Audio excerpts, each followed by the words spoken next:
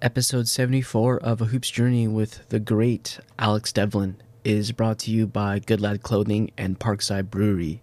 We had to change how we recorded the episode about halfway through, about 27 minutes through, so if you guys are listening and you notice Mitch's voice sounds a little bit different, that's the reason why. 74 episodes in, let's go!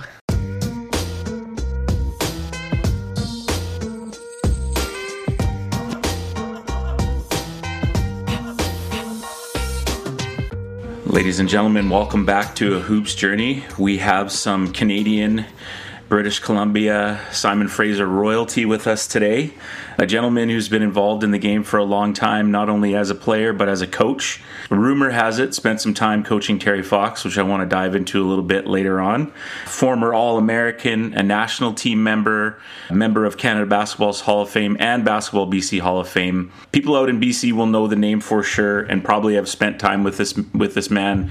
A great human being. We are super thrilled to have Mr. Alex Devlin on with us tonight. Wow, the live audience. Corbin doesn't mess around. How are you, sir? It's great to see your face. Really good, really good. Yeah, it's been a while since we've been together here, but you're still at St. Thomas More? Sure am. Yeah, 18th year. Got Joe Thurman? Joe's actually retired now. Oh, good. Yeah, he had some heart issues and things like that, and so he took some time just to kind of get his medication right. Yeah, and just never came back. He's really enjoyed retirement, and I saw him at Rich Goulet's memorial, and looks great. He's listened to a few of the episodes that we've done and texts me every now and then, so he'll be thrilled to have you on. But yeah, Joe, great guy, doing really well, really happy that he's been able to kind of just move on and do what makes him happy, you know? Good. I'm glad. Joe was on the team with Terry Fox. Get out of here. At that time, SFU was varsity and JV. It was before your time. They used to have programs called JV. JVs were first two years if you weren't good enough to make varsity. And in those days, you couldn't even play varsity in your first year. I mean, Pete Maravich had to sit out or play JV his first year. Lou Alcindor, Kareem Abdul-Jabbar, they all had to play their first year on a JV team. Mm-hmm. So that was the team. Actually, I'll just, because we're talking about him. Go for it. When Terry came up, we used to run in the fall training programs. He'd come from the old Terry Fox High School. And every day that we ran any kind of preseason training, he won the cross country. He won every cross country. They'd run on the back hills of Simon Fraser up and down that mountain, and that kid would win every time. So in the end, Stan, at that time, Terry probably skill-wise wasn't there. But Stan Stewartson, the head coach of varsity, said, there's no way we're not taking this guy because it would be embarrassing because he's won every one of our preseason conditioning things. So we took him on the JV team. And when he first started playing, he was like 12th man. By the end of the year, just because of who he was and how hard he worked and competed, he was 6th man. Had he come back the next year, I'm sure he would have been a starter. And then who knows if he'd ever made the varsity or not.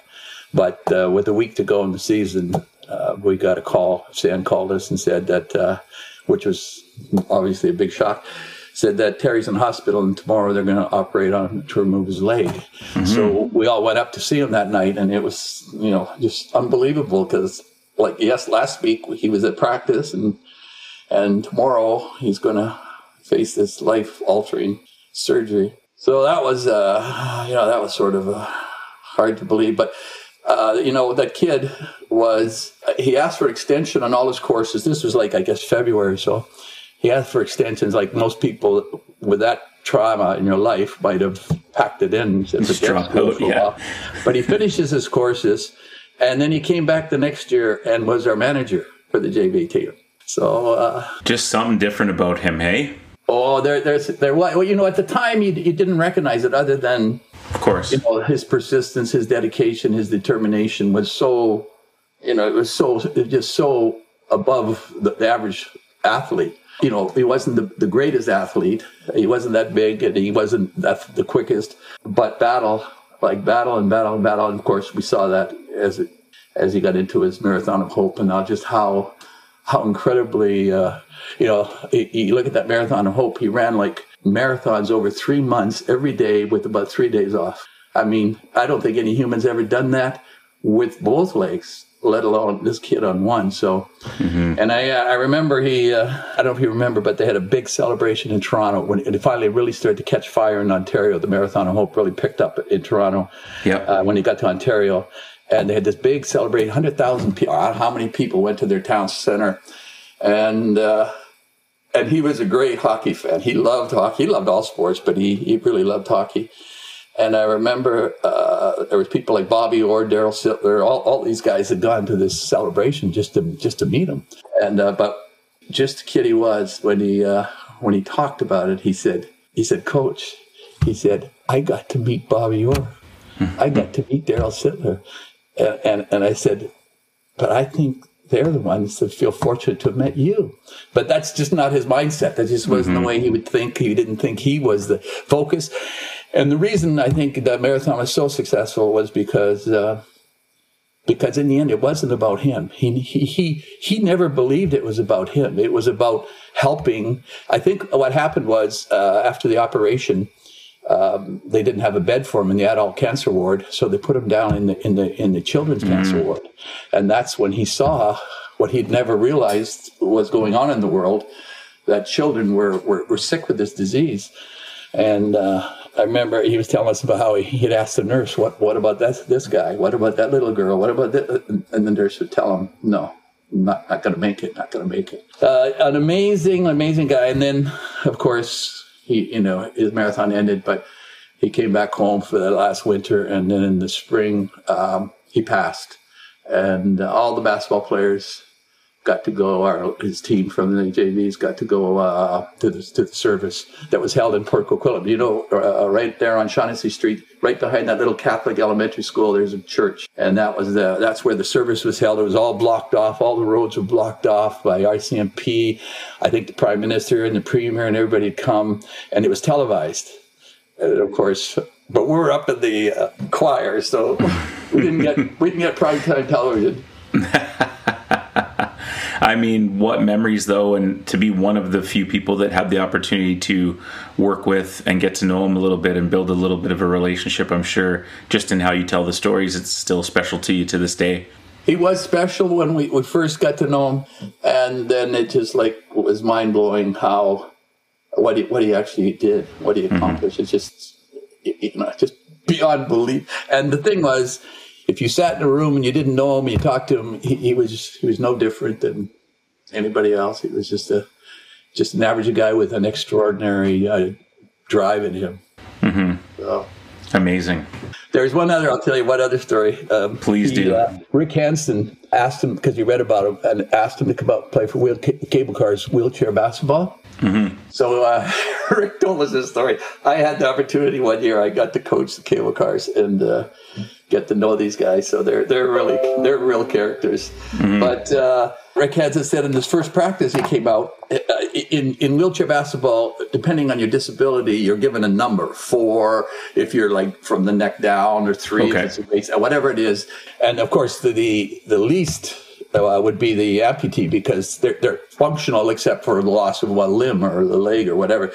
So anyhow, they're in their practice, and they're going, and somebody takes a shot. Well, in wheelchair basketball, blockouts is like crash derby. Like when the shot goes up, everybody just, on defense, you'll just crash your wheelchair into the next one just to keep them off the boards. Yeah. As Terry got jammed. So Rick says he got jammed, but the rebound was close. So he hopped up, and he hopped over, and he grabbed the rebound. They all laughed at him. They all started laughing. He didn't know what was wrong. Just out of his instinct. He explained to him that not everybody has that advantage. Like some guys can't get out of the wheelchair. Right. But that was funny. That's awesome. And cool that we get to chat during September with, obviously the Marathons of Hope coming up here to end the month. And we would invite people to get out, go for a walk, donate whatever they can do, volunteer, and get a part of those things, because Terry's legacy still, carries weight through our country. And I'd love to see him get on the $5 bill. And I will never personally try to ever let his legacy go, because he's one of my true heroes for sure. And thanks for sharing those stories. Those are awesome. Yeah, no, it was a great person and a great Canadian.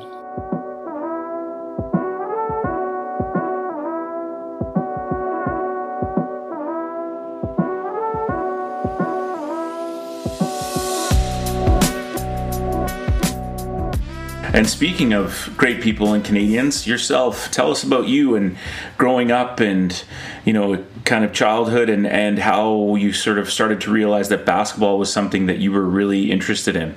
I was born in Edmonton, and I came from a family that both my parents were from Ireland, Northern Ireland. They lived like 10 kilometers apart in Northern Ireland, but could never have married in Northern Ireland because one was orange and one was green. One was Protestant, one was Catholic. And in Northern Ireland, that would have never happened. But two lonely immigrants meet in Edmonton, Alberta, get married, and then they start their family. After their seventh straight girl, the first boy was born, and that poor baby came into the world, and the whole case room ward and everybody, maternity ward, they went crazy because Mrs. Devlin had her first boy. And Aaron, I got to be honest, they tried to spoil him. All his life, they tried to spoil him because he was the first boy. So he fought it as best he could. And then they had three more boys, and that was the family. So what? We had 11, yeah. 7 girls, 4 boys. 7 girls, 4 boys. 7 in a row girls, and then the 4 boys. But anyhow, I got into hockey because I didn't, in Edmonton, everybody plays hockey. So I was playing, and we have outdoor rinks, like everything's outdoor at those days. So, it was pretty reasonable. You could afford to play. Then after grade 7, I finished my grade 7 in Alberta. Then we moved out to BC with the 4 boys and my the youngest sister. And when we got here, we lived in Burnaby, and I saw Richmond Park at Burnaby, and I said, they've got a lacrosse box. But I didn't know what lacrosse was. I said, oh, great, we could play outdoor hockey here, too. I thought the lacrosse box was outdoor rink. Well, that winter we found out there was no more snow or anything, so that was the end of hockey. And I didn't play hockey again until I was finished university, got back in hockey. But hockey gave me a good base. It's similar to basketball, hockey, lacrosse. And when I look back on it, I'd say the one thing that I did pick up, which I didn't even know at the time, was a vision. I could see pretty good things going on around me. I didn't play basketball until grade 10. I was in grade 10, and my PE teacher was the basketball coach. And he told me, because we played in class, he said, you got to come up for basketball. I said, I don't know. I've never really played basketball. And he said, well, you got to come up for basketball or I'm going to fail you in PE. Teachers could do that back then. Yeah. I said, what? He says, you come out or I'm not going to pass you in PE. So I went out for basketball, and then I played, and I was a good enough athlete, but I didn't have any skills. Did you have soft hands from hockey a little bit? I think so. Yeah. And I could get there. I knew if the shot was missing, I knew where to get, and I knew how to get there. And I could, if I was in close, I could score backward, no problem. But after grade 10, I went to Burnaby Central, and I didn't even think about going out for the basketball team, except we played an alumni game when I was still in Edmonds Junior High. And when we played an alumni game, one of the players from Burnaby Central, who was in grade 11, when I got to Burnaby Central, he was now grade 12, and he said, why aren't you coming out for morning practices? I was like shocked. I said, what? He said, basketball guys are practicing. You should come out in the morning. So I started to go out in the morning, and that kind of was the start of it. And then in high school, I played center. And when I went to SFU, I played 1 year at the point, and then I played 3 years at the small forward. And then when I got to the national team, I was the point guard. So I realized from high school to the national team, the longer I played basketball, the shorter I became. I went from center to forward to guard. So that was how basketball went.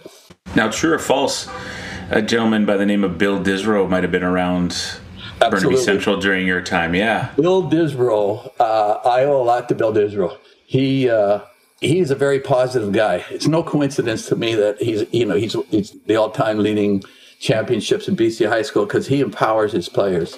You play for Bill Disbrow, you will feel good about yourself, and he will bring the best out of you. That's a tremendous talent he's got. So at Burnaby Central, he was just getting into coaching, and he helped with the varsity team. Bill Disbrow had the only guy I know had subscription to Sports Illustrated. So he could read about all these college basketball teams. He used to tell us about, Marshall Thundering Herd, like just the name. Wow, what a name. And then all these basketball players and that. So we kind of got educated around basketball. I owe a lot to Bill Disbrow. And then he ends up going on and becoming a great coach. And and I think he actually did. He wrote a letter for me in grade 12, which I didn't have. No way I had the confidence or I had the belief in myself because I was still, my skills weren't great, but I could play. He wrote a letter to me to Tates Locke, who was the South Carolina Gamecocks coach, I believe, or it was South Carolina Gamecocks. I forget who the coach was, but anyways, they wrote back, said he asked if they could get me a scholarship, and they wrote back and said, well, we couldn't give a scholarship sight unseen. If he comes, tries out, makes the team, you'll get a scholarship. Well, that was just unbelievable to think, wow, a Canadian kid might get a chance to go down there, but anyhow, it didn't materialize, but. Later on in the one of the training sessions we had for our national team, who was the guest coach? But Tates Locke from South Carolina. And me and Billy Robinson, he came up to us after practice and he said, do you guys have any eligibility left? And I thought, wow. Well, we didn't. I just graduated and Bill has just graduated a year before me or 2 years. And so, but I thought that was kind of and I think that's an interesting point, Aaron, I'll tell you. I think at that time in high school basketball in Canada, we were behind. We were behind, probably, a year or two. If we had like at that time also, I don't think the coaching was what it is, anywhere near what it is today. The technical coaching. I mean, we had great coaches who were motivators and that, but not the technical skills that the kids can be exposed to so early today. Like if a kid wants to be a player, the blueprint's there. The blueprint's there for them. It comes down to the end of the motivation and what motivates them. But that time we didn't have that. And, I look at the guys, like I played with one of the greatest players, I think. I don't know if do you ever hear of Billy Robinson? I have him on my list. I want you to tell me just how great he was. I've heard Billy stories, Robinson is the greatest basketball player in Canada that nobody knows. He was phenomenal, and at the time, you didn't even know how good he was because we were young. We didn't know how good he was. But I'll tell you this. I tell people this, they don't believe me, but I tell you, Billy Robinson was the greatest shooter I have ever seen. I would rank him with or ahead of Steph Curry. He was a phenomenal shooter without a three-point line. In that era, we didn't have three-point line. I was a freshman, and Bill was a junior.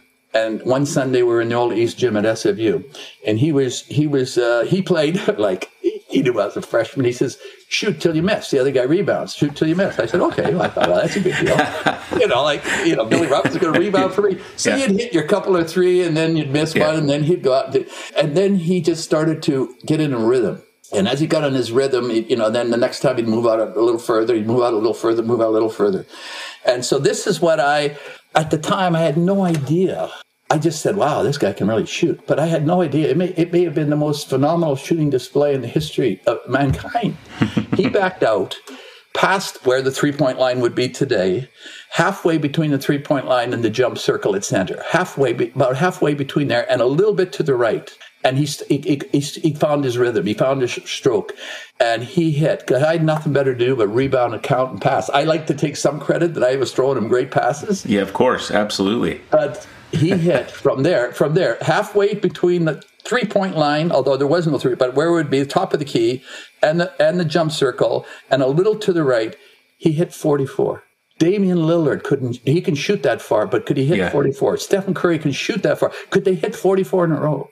I don't think he could have ever done it again, but he did it that day. And at that day, I just thought, wow, that's amazing. But then when I look back on it now, I say, who could do that? It's wild.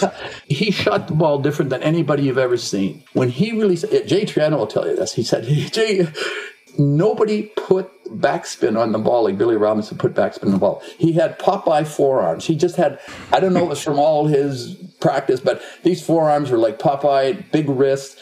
And when he followed through, it was a gun. It was just like, boom, the hardest follow through you ever seen with the most backspin you've ever seen. And they became lasers. Like they just go,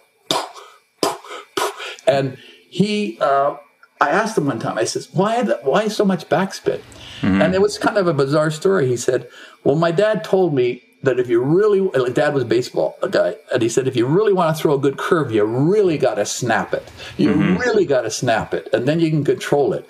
And so that was it when he'd practiced. And he was, again, a self-made player. I mean, he might have had coaches along the way, but everything he learned was in his backyard, and his backyard was just an old barn with an old hoop and a dirt ground. It bounced. Like it was just, he didn't have pavement. And then as he got older, he was able to find a key to the school gym and go in at nights into the school gym and get his practice in and prepare himself for all upcoming exams, apparently. Yeah.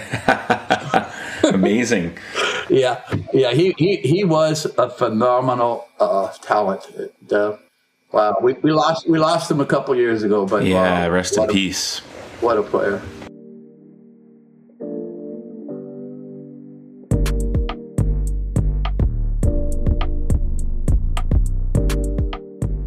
That's amazing. We've had a few people mention his name, but I love to hear these stories. They're awesome. And for yourself, like you talked already about kind of just maybe a little bit of insecurity in high school in yourself.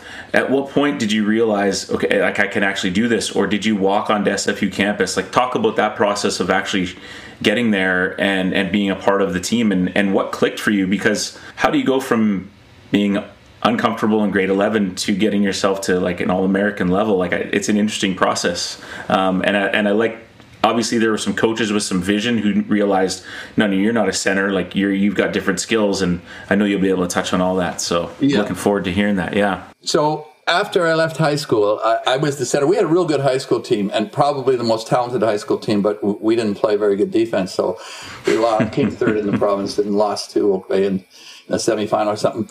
But then when I went to first year at SFU, I didn't make the varsity team. At that time, you could make varsity as a freshman now when I first went there. So I started to play JV, and I played JV till Christmas, and then one of the varsity players flunked out.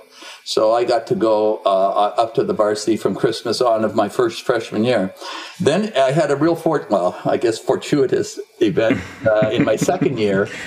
The starting point guard, it was a guy come from San Francisco, a guy named Elon Slauscher, had sustained an injury to somewhere in his stomach or area, muscular kind of problem.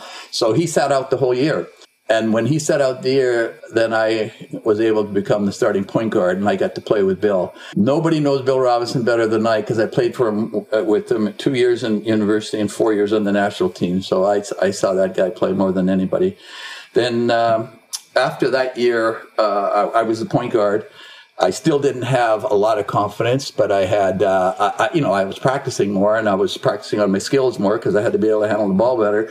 And then the next year, we had two good guards, so they moved me to small forward.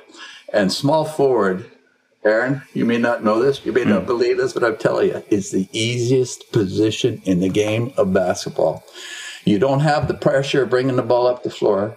You get to run off the bigs for screens. You just find I just absolutely loved playing small forward because it was like the easiest position. You could lose your check, you could rub them, you could get and pop out, get the ball attacked, and even when I played in the national team, there would be times that Donahue would sub in a guard and move me up to forward. And when I played forward there, it was the easiest job. So I found that the slash kind of small forward position was the most fun of any position in basketball.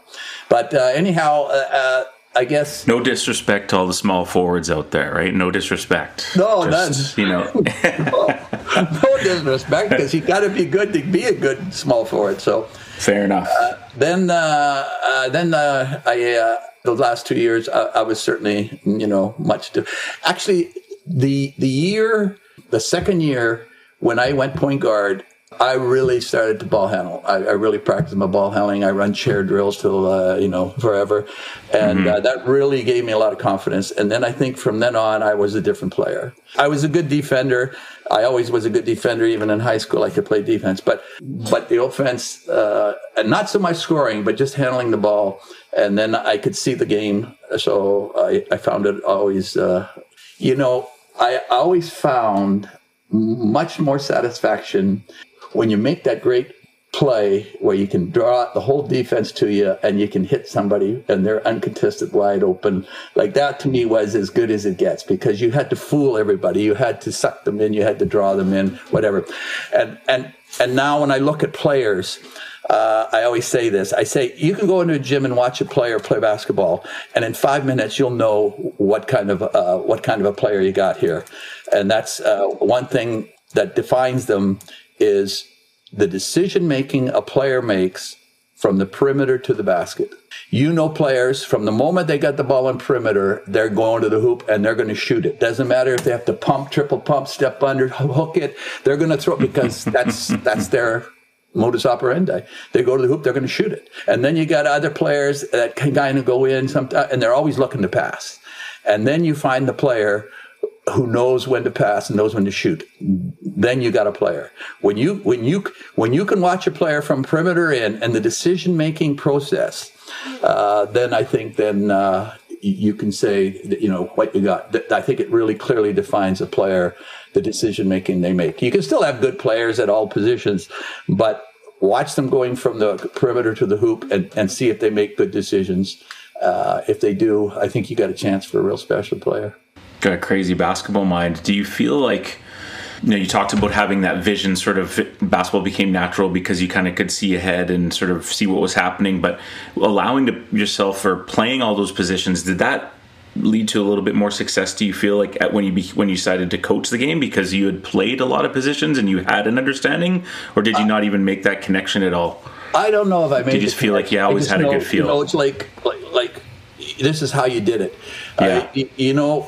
Okay, we're playing a game in Oregon against George Fox University, and we knew from the scouting report, you knew who you were guarding, and we knew what they liked to do, and so on and so forth. So that afternoon, we take a nap before the game, after lunch, and before we go to the game. So I was visualizing this one particular play where the guy comes off a screen, runs to the wing position, and then they enter the ball from the top.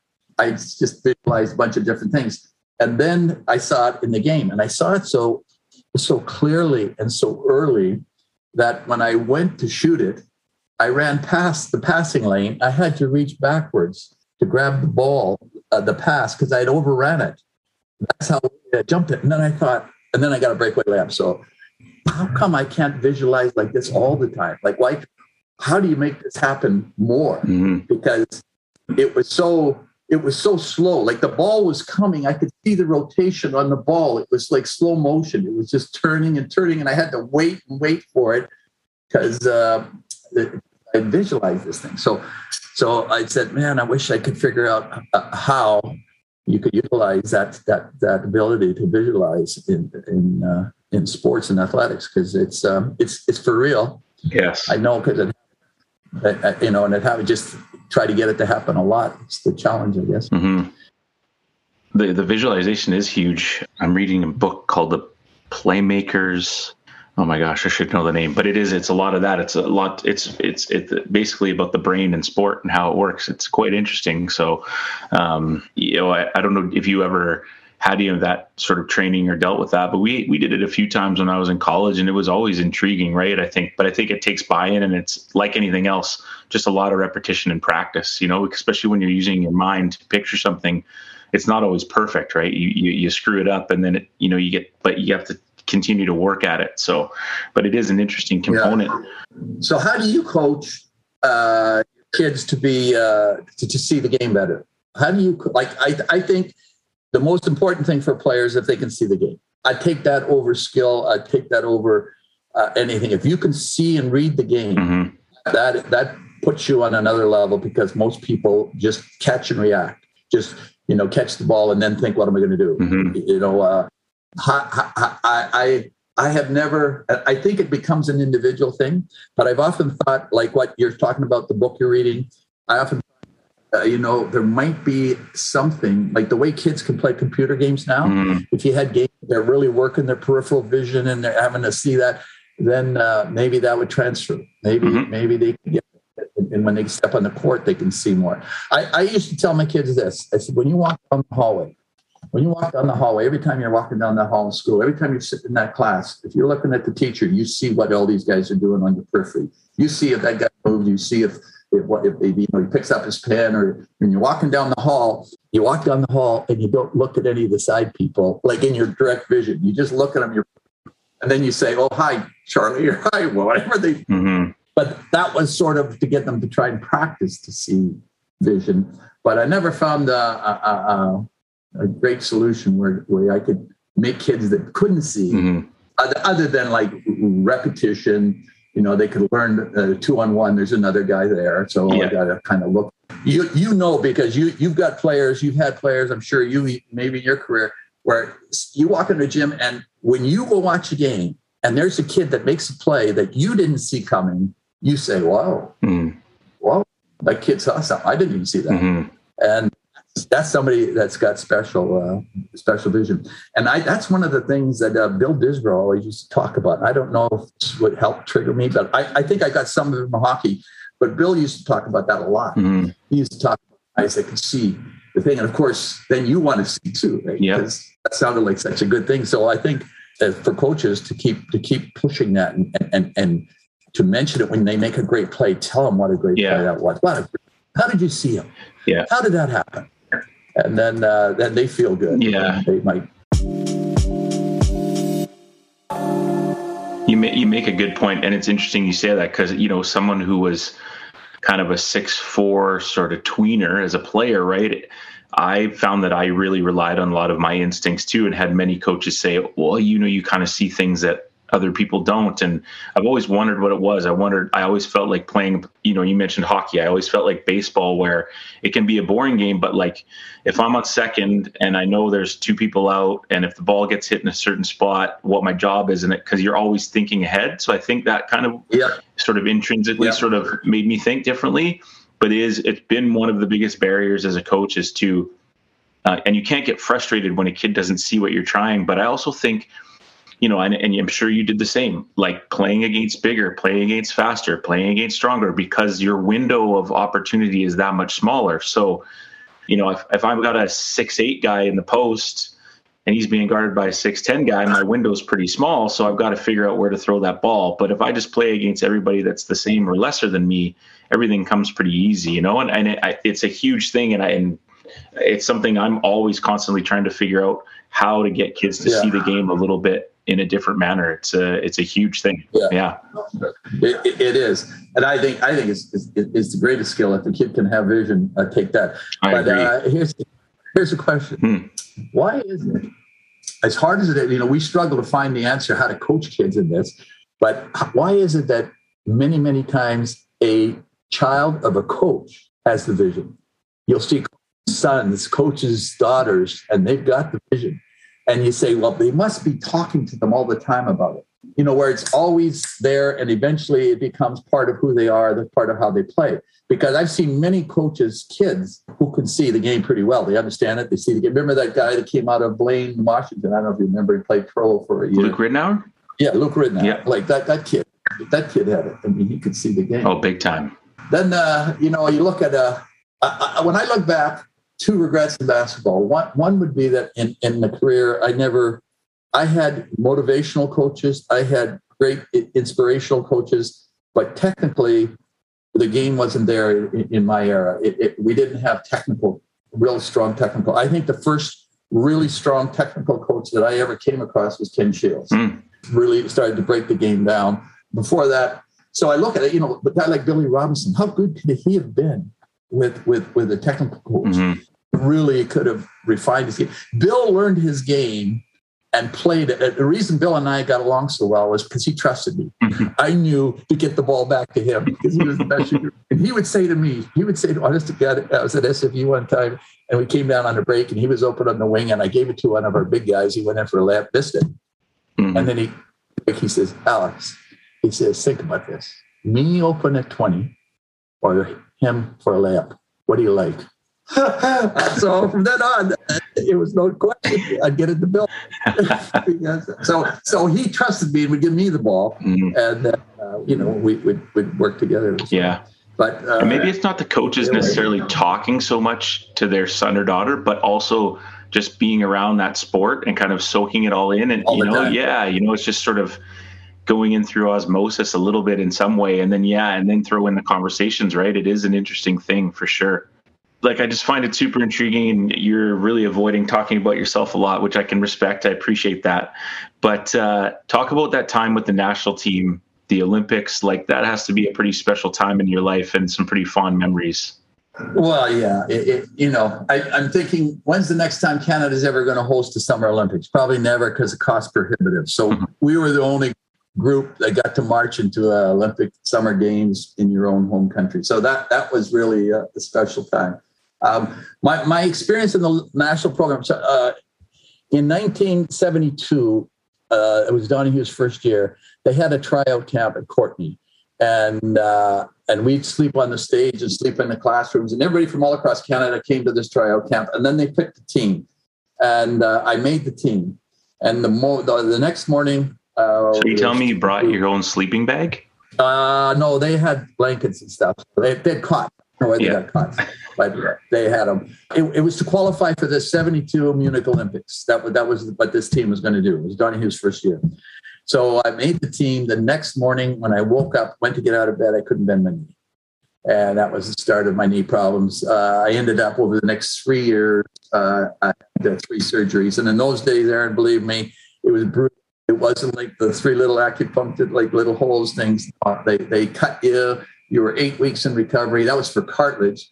And I had originally had a cyst on my cartilage that I couldn't go to that's one of my great regrets. I didn't get to play with that team in 72. That team in 72 misqualifying by losing to Spain by 5 points. And of course, player, if you'd have been there, they might not have lost by 5 points, and you might have been in the Munich Olympics, but it wasn't meant to be.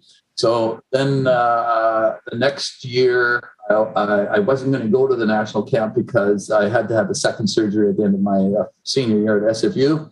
And then, but Donohue wanted me to come, so I went.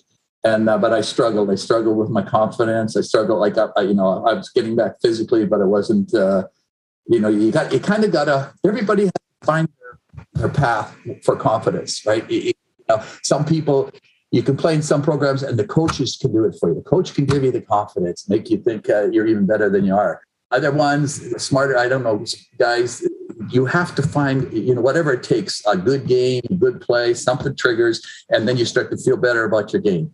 And for me, Donohue kept me on the team in 73 after my second knee operation. But we went on tour, and I'll say this: Jack Donohue turned basketball around in Canada. He turned it around because he did, I think, 2 things. Well, we played everywhere. We played like 3-4 months on the road. We became absolute road warriors. In our first year, I remember we played Cuba, who in 1968 had won the bronze medal in Mexico. They were a good basketball team. We played them in Cuba with Fidel Castro in the stands. And they kicked us by about 25 or 30 points. The next year, but we kept touring. We just kept going. And, man, we played so many games on the road. I mean, talk about homesick. Then we played them the next year in the World Championships in Puerto Rico, and we lost in overtime. I think it was overtime, or we lost on the buzzer.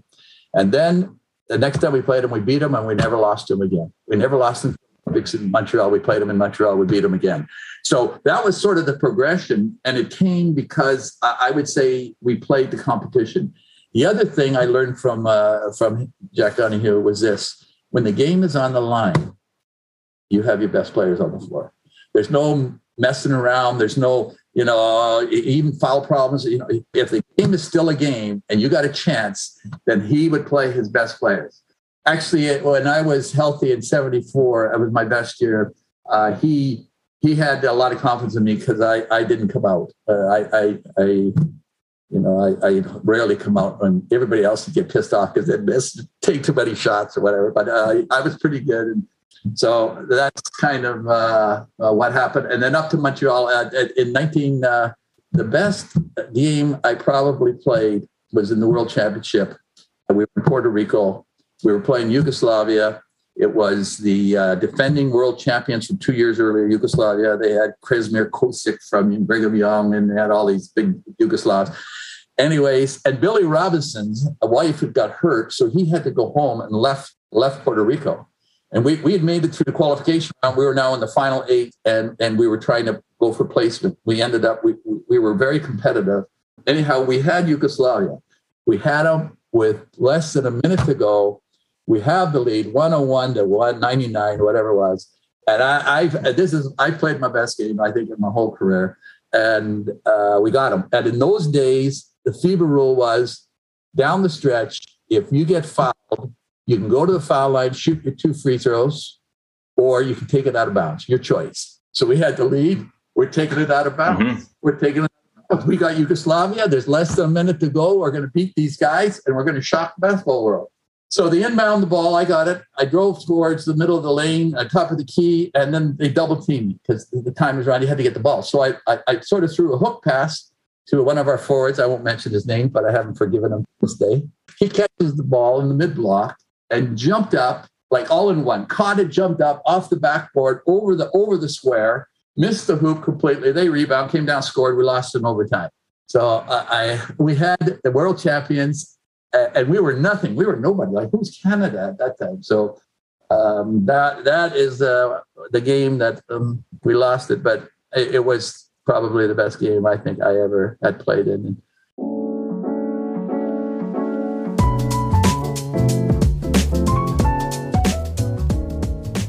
And then I came back in 75. And it was 75. I hurt my knee again. So I had to go for a third operation. I got back in time for the Olympics, but I wasn't the same player. That was hard to do. As great as the Olympics was, it was also really hard because I used to be the starting point guard running the show, and here I was sitting on the bench for most of it. That was hard mentally because you dreamed for 4 years about this moment, this time. I'll tell you, I didn't tell you this story, but Billy Robinson and 3 of the guys like Donahue, I think, did them a favor, and he kind of wanted to give them some PR. So that time, ABA was starting up, and the Buffalo Braves were holding their trial camp, and they had the 3-point line. So I thought Bill's got a real shot at this. The only problem was Bill was about 5'9". He wasn't real big by ABA standards even. So they went down, they tried out. There's 3 of our guys from a national team. And I'm not sure Donnie who didn't say, just, like them, send them back because I need them.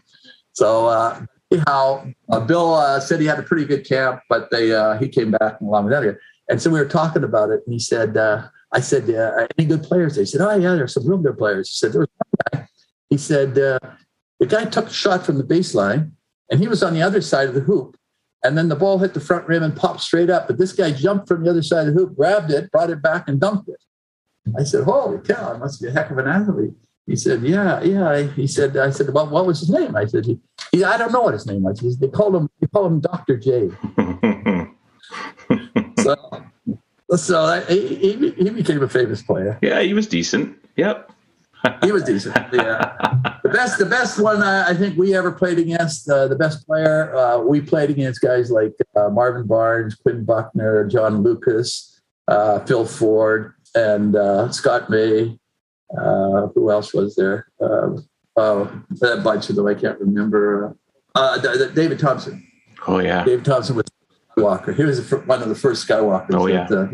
He preceded. He was a really good athlete. Was he part of the Phi Slamma Jamma? No. I think he's part of Carolina. Maybe not North Carolina, but NC State. Maybe, I'm not sure. Okay. Maybe NC State. Yeah. But he was wow. He was a talent guy. But then I think he got hurt too. Mm-hmm. You know who you talk about? You asked me about all-time greats.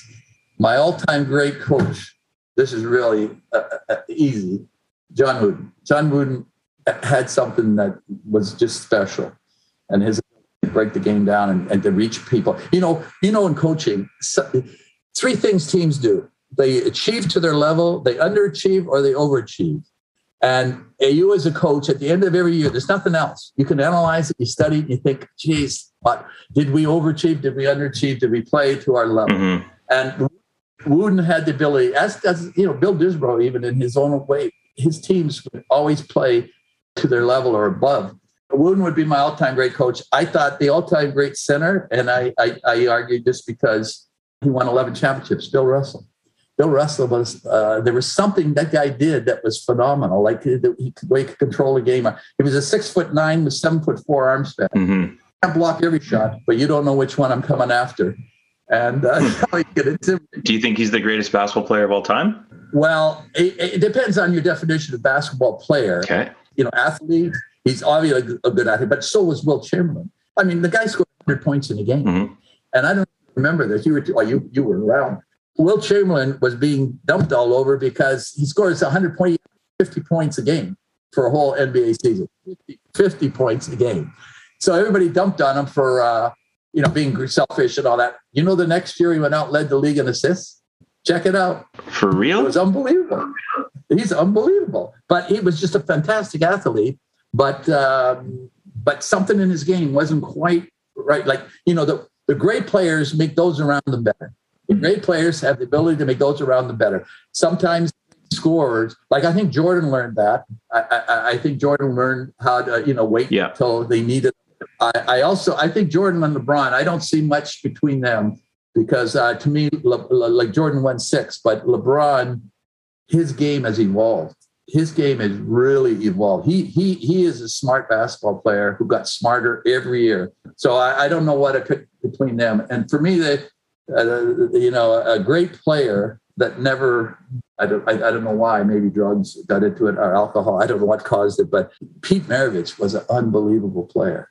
In college, this guy, without a 3-point line, averaged 44.2 points a game in 3 seasons because he had to play freshman ball. But that's a record. I don't know who's going to beat that.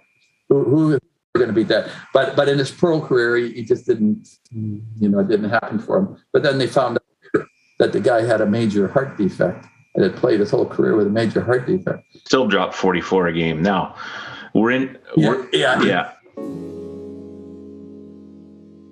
into the fun questions here. So it's a heated debate on this. How do you feel about ketchup on macaroni?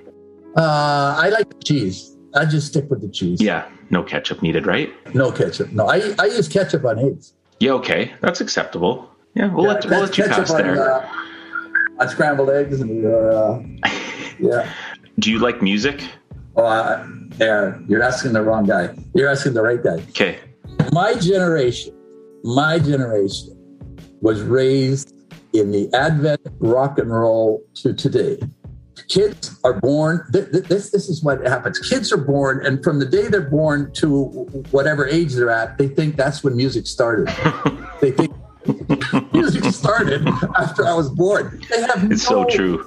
No ability to relate to it. It's so true. I can play that came from the 50s that are unbelievable songs.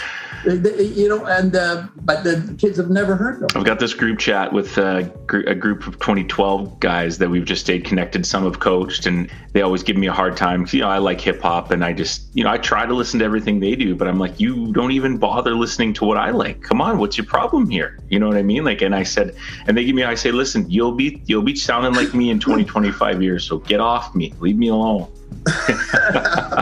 Yeah, no, it's so true. But sometimes you'll see where a kid or an offspring, the parents played the music, so the kid goes back and hears True. it, and he raves it. He says, wow, what music? You go read the comments in some of those YouTube videos on music. Yeah. But we came from chamber music or whatever you want to call it to the early rock and roll, to the British invasion, to the heavy rock and roll, to whatever else has come since then. I like music today. There's still, but I'm sort of selective. I don't rap. I never, except for a couple of Eminem songs that kind of had music and rap mixed together. Okay, but they're straight rap. So let's get to it then. You get to pick one concert. You got the best seat in the house. You can take whoever you want. The artist is dead or alive right now. Doesn't matter. Who are you going to see? Wow. I would say the Beatles. Did you get a chance to see them?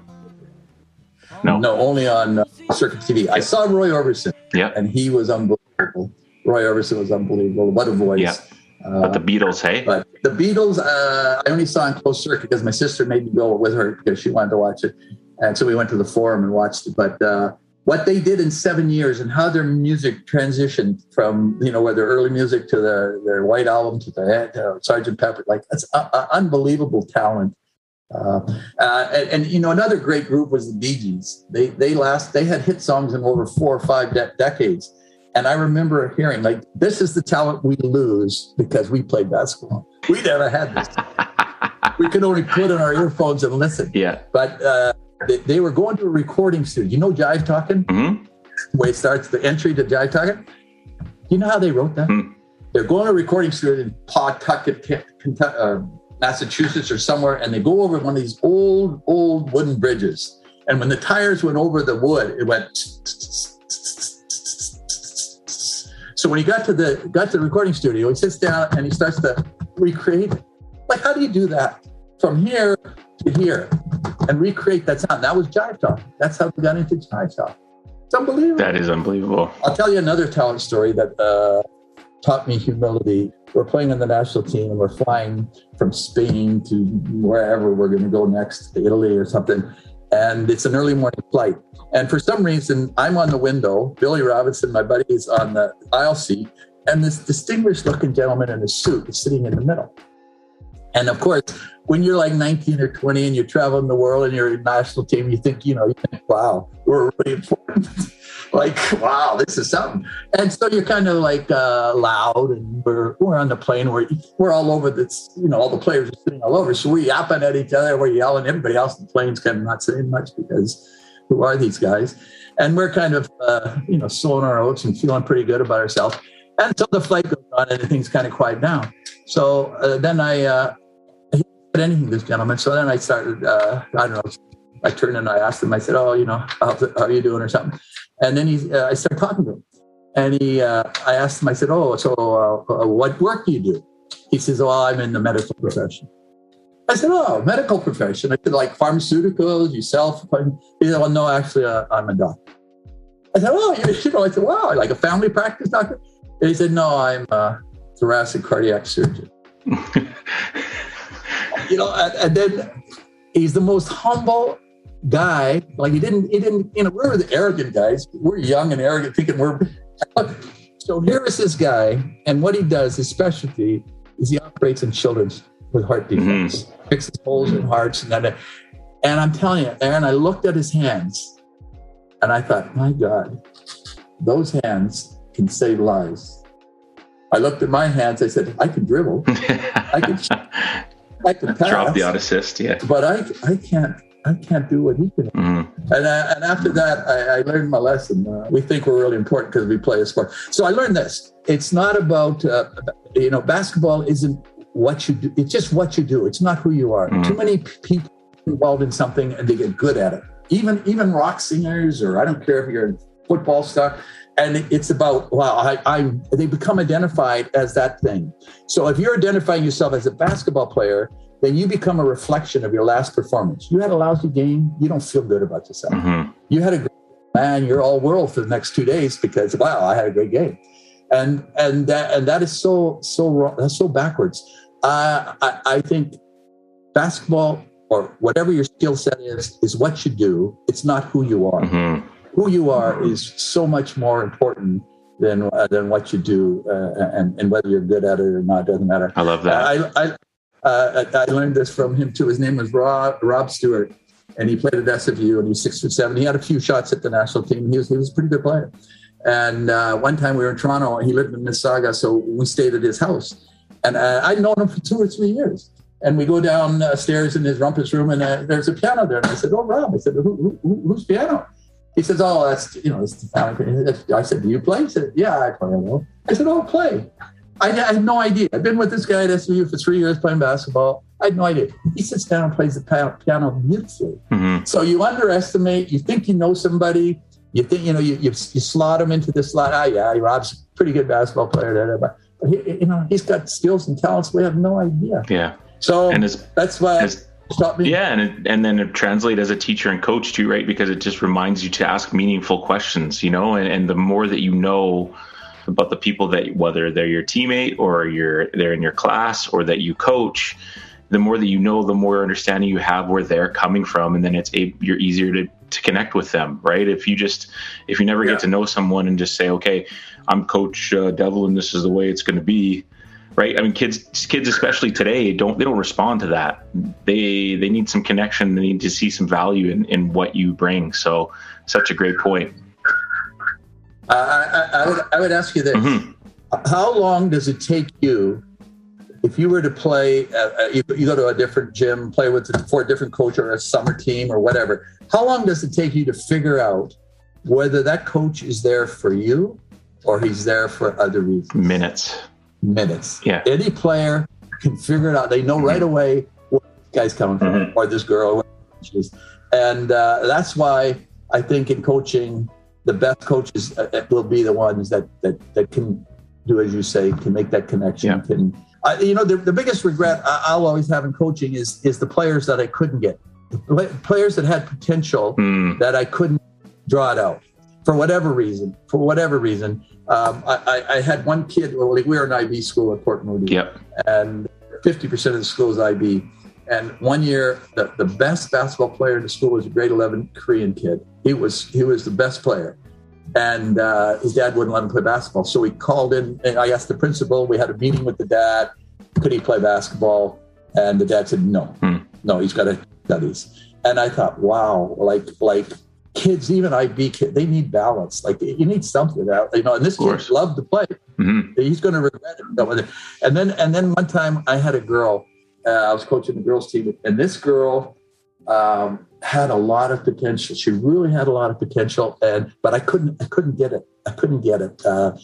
Part of the problem was she had a year older cousin who played in North Vancouver, and the year older cousin was quite a good player, like a well-known player, one of the better players in the province.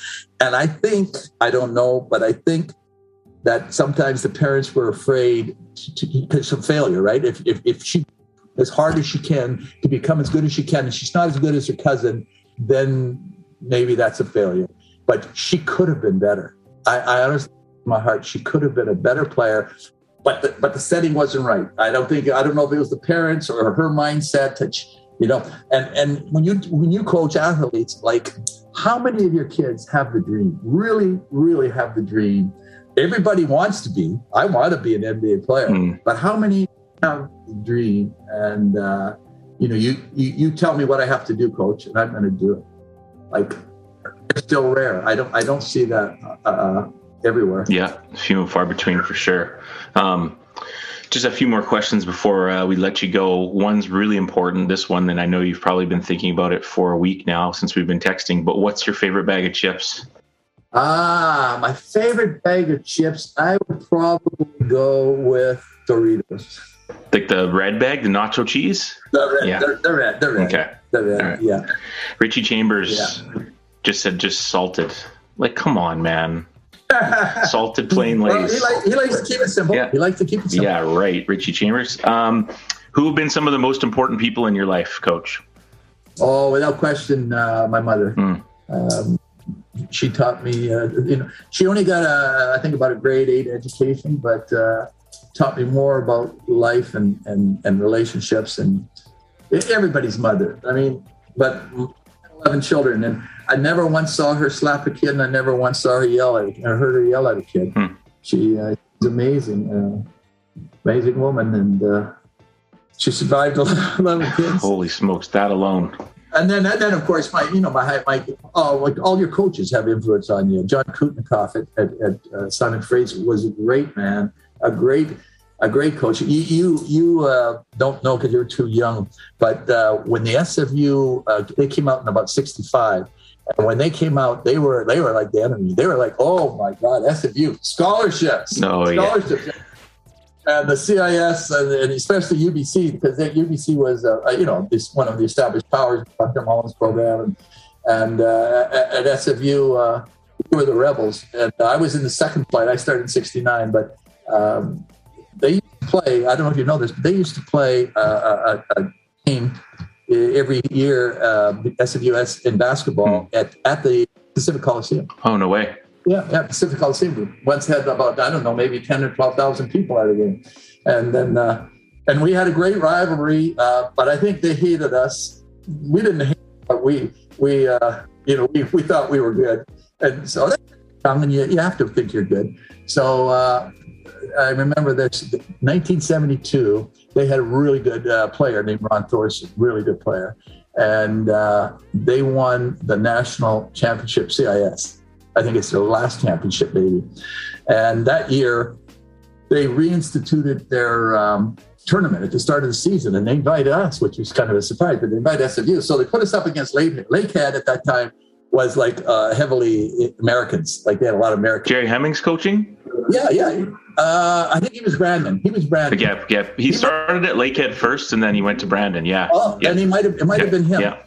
I played for him. I went to Brandon. There you go. Yeah.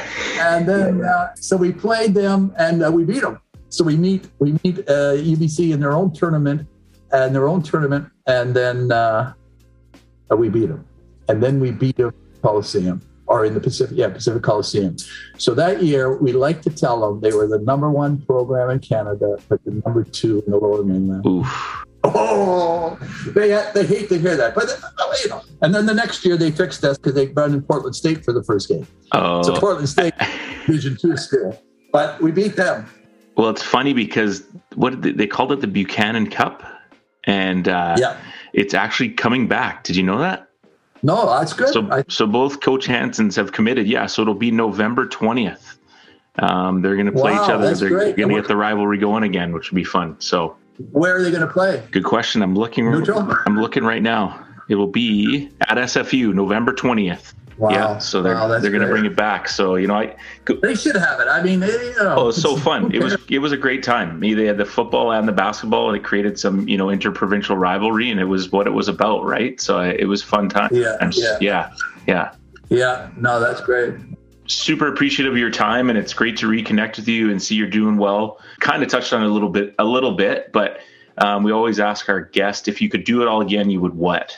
I could do it all again. Well, if there was any way, like medical science today is so much better than during our time. Mm-hmm. So if I could do anything again, it'd be to be able to play without the knee problem. I mean, if there was any way to have circumvented that or avoided that, then because there's always that thing that maybe I could have. How good could I have been? I know how far I got, but what if I had been healthy? And so that's life. So what do you do? Bobby Orr had a hell of a career and then had to leave it early because of his knees, and it's just the way it goes. But that would be one. Well, what do? You get your mind right and you go into coaching and teaching and you impact thousands of people's lives. That's what you do for 40 years, right? So that's what you do. You know what I mean? So I think, and you'll never say it, but that's what you've been doing. And that's why we wanted to have you on the show here and share your story. So, and I know that the health, and when you're talking, you could kind of see the frustration still in you, kind of just that wonder, right? The body starts to break down, and it's a little bit unfair, but, you managed to stay tough and find a way to still be part of the game and impact people's lives. And I think that says a lot about you and who you are. Well, thank you. I appreciate the kind sentiments, but I think all coaches deserve the credit. I mean, they're the ones working with the kids and putting in the time, and it's a great game. Mm-hmm. It is a beautiful game. Any last thoughts before we let you go? Last thoughts. I would say, I'll leave you with this. I think the most important skill for a player is seeing the game. Then I'd say the next most important skill, they don't believe this, but I say this. If you're not in shape, it doesn't matter how skilled you are, you're going to lose your skill as you fatigue. You're going to miss the shot, you're going to lose the ball, you're not going to catch it the same. You got to be in shape. And then Stephen Curry's taught us this, ball handling. While there are a lot of great shooters in the NBA, but Steph Curry separates himself because he can create his own shot. JJ Redick and other Kurt Korver and all those guys, they need to get set up. Even Klay Thompson, he can't create it the same. But ball handling and then shooting. And by the way, I think think the worst thing we do as coaches is teach shooting. Is teach shooting? Teaching shooting is the worst thing we do as coaches.